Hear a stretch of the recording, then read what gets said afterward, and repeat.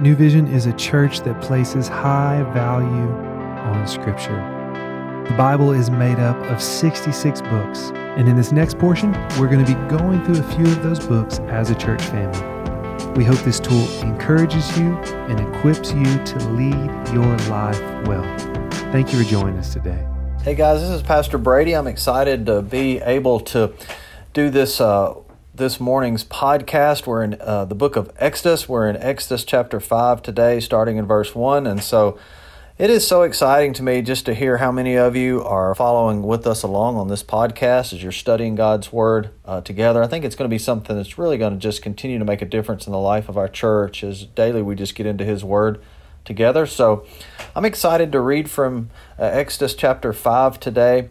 And we pick up in verse 1. It's interesting. This begins a real showdown between Moses and Pharaoh. And we're going to follow this out really for the next couple of chapters. But what's really important is God has given Moses a clear call and a clear command to go and speak on behalf of the children of Israel to Pharaoh, the most powerful man in the known world at that time, and ask Pharaoh to really release the people. And that's what Moses is. Moses is this great leader who's going to come and set these captives free. It's really foreshadowing ultimately what Jesus is going to do for us. But what's fascinating to me is Moses is an 80-year-old man when we pick up in Exodus chapter 5. And so I just had my 50th birthday not too long ago, and there's something that kind of happens in our life, I think, as we age, and some of you, obviously, you're all at different ages as you're listening to this, but sometimes I'm prone to really believe that maybe the most productive years of my life are even behind me.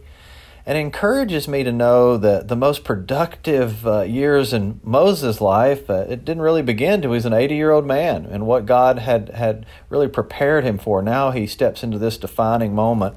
And so as we pick up in chapter 5, it's right on the heels of Moses speaking to the elders at the close of chapter 4, the elders of Israel, and telling them what he's come to do, and that God had sent him to speak to Pharaoh for their release. And that encouraged the elders of Israel because they were reminded and that God was listening, that God heard them in the midst of their captivity, and that Moses was God's man. He performs a miracle and a sign before the people, and so they believe that God has finally heard them, and He's raised up this deliverer in Moses. So the point is, Exodus chapter 4 really closes on this high note that God's in charge. God's going to do something. And Moses and Aaron have got some confidence. Now they speak to the elders of Israel, and the people see Moses and believe Moses as God's man. So he is now ready to head to Pharaoh when we pick up in Exodus chapter 5. And maybe he's just got a little swagger, a little confidence about him, but that's about to dissipate pretty quickly. Afterwards, it said in verse 1 of Exodus chapter 5, verse 1, afterwards Moses and Aaron went to Pharaoh and said, "This is what the Lord, the God of Israel, said, let my people go so that they may hold a festival to me in the wilderness." Now, I'm not so sure if Moses, right on the heels of what happened at the close of chapter 4, was just expecting Pharaoh to say, "Cool, yeah, whatever you guys need, just go ahead, head out and do that."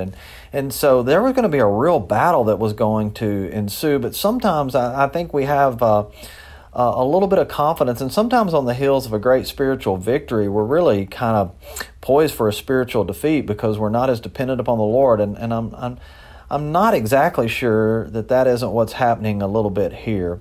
Verse 2, Pharaoh said, "Who is the Lord, that I should obey Him and let Israel go? I do not know the Lord, and I will not let Israel go." Verse 2 is a powerful passage. I mean, here's what this pagan man, this king of Egypt, this is what Pharaoh said. He says, "I don't know the Lord. Who is the Lord?" In other words, he's really saying, I don't believe in your God.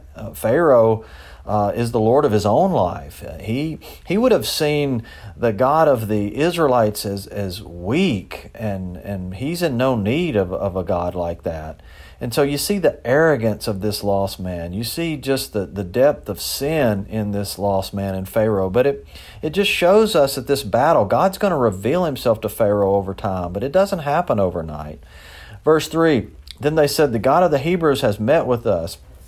Now let us take a 3-day journey into the wilderness to offer sacrifices to the Lord our God, or he may strike us with plagues or with the sword. But the king of Egypt said to Moses and Aaron, why are you taking the people away from their labor? Get back to your work. This isn't going the way perhaps Moses and Aaron thought.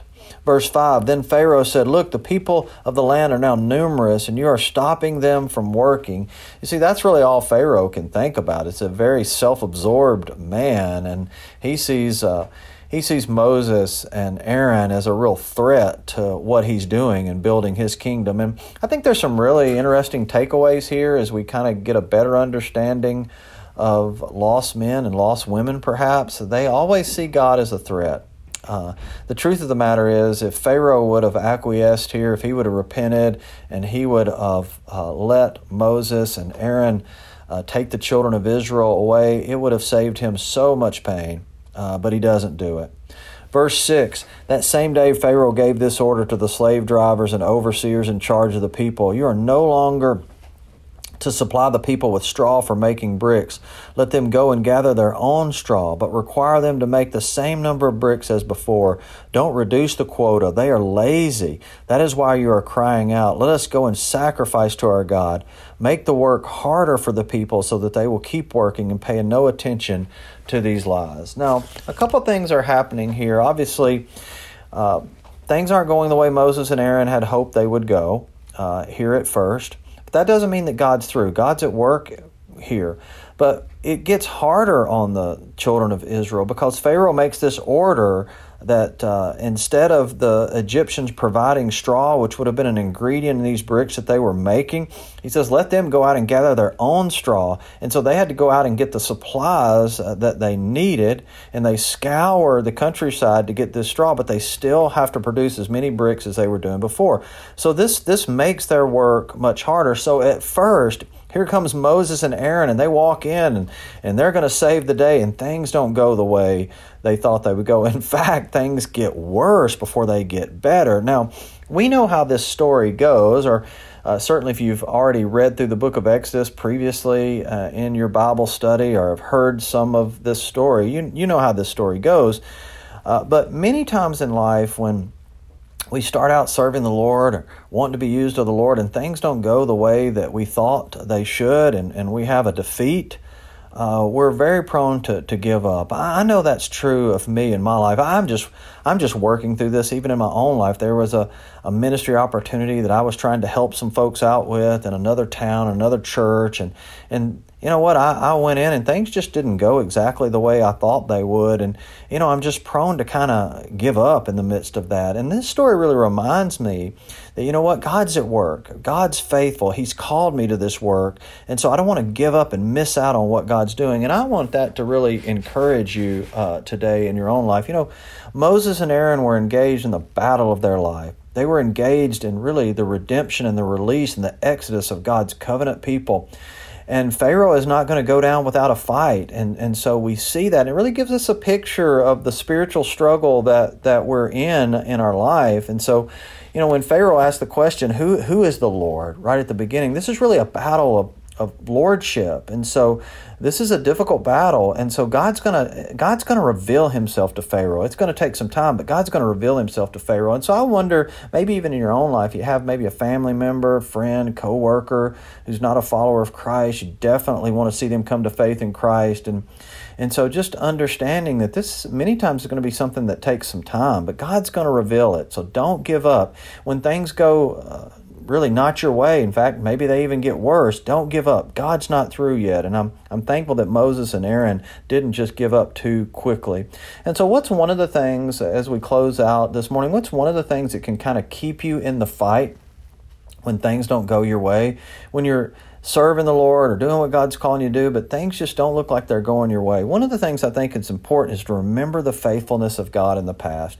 As we've been studying through the book of Exodus, Moses had seen God do some amazing things. He saw the Lord just show up in this burning bush in the desert, and he saw God move in an undeniable way. And then God begins to speak to him, tell him what he's calling him to do. And God performs miracle after miracle for Moses, from really turning his hand man leprous and then back again to clean. His staff turned into a snake and then back. And so he knows that God's at work and God's moving. And I really believe what God had done in the past really anchors him in the difficult moments that he's facing with Pharaoh. So here's the thing I would say to you. Has God been faithful in your past? When we're in a difficult moment and we're prone to give up, I think that's one of the things we have to do is we have to look back on the faithfulness of the Lord. You know, if God's been faithful in our past, he's going to be faithful in the future because the Bible says he's the same yesterday, today, and forever.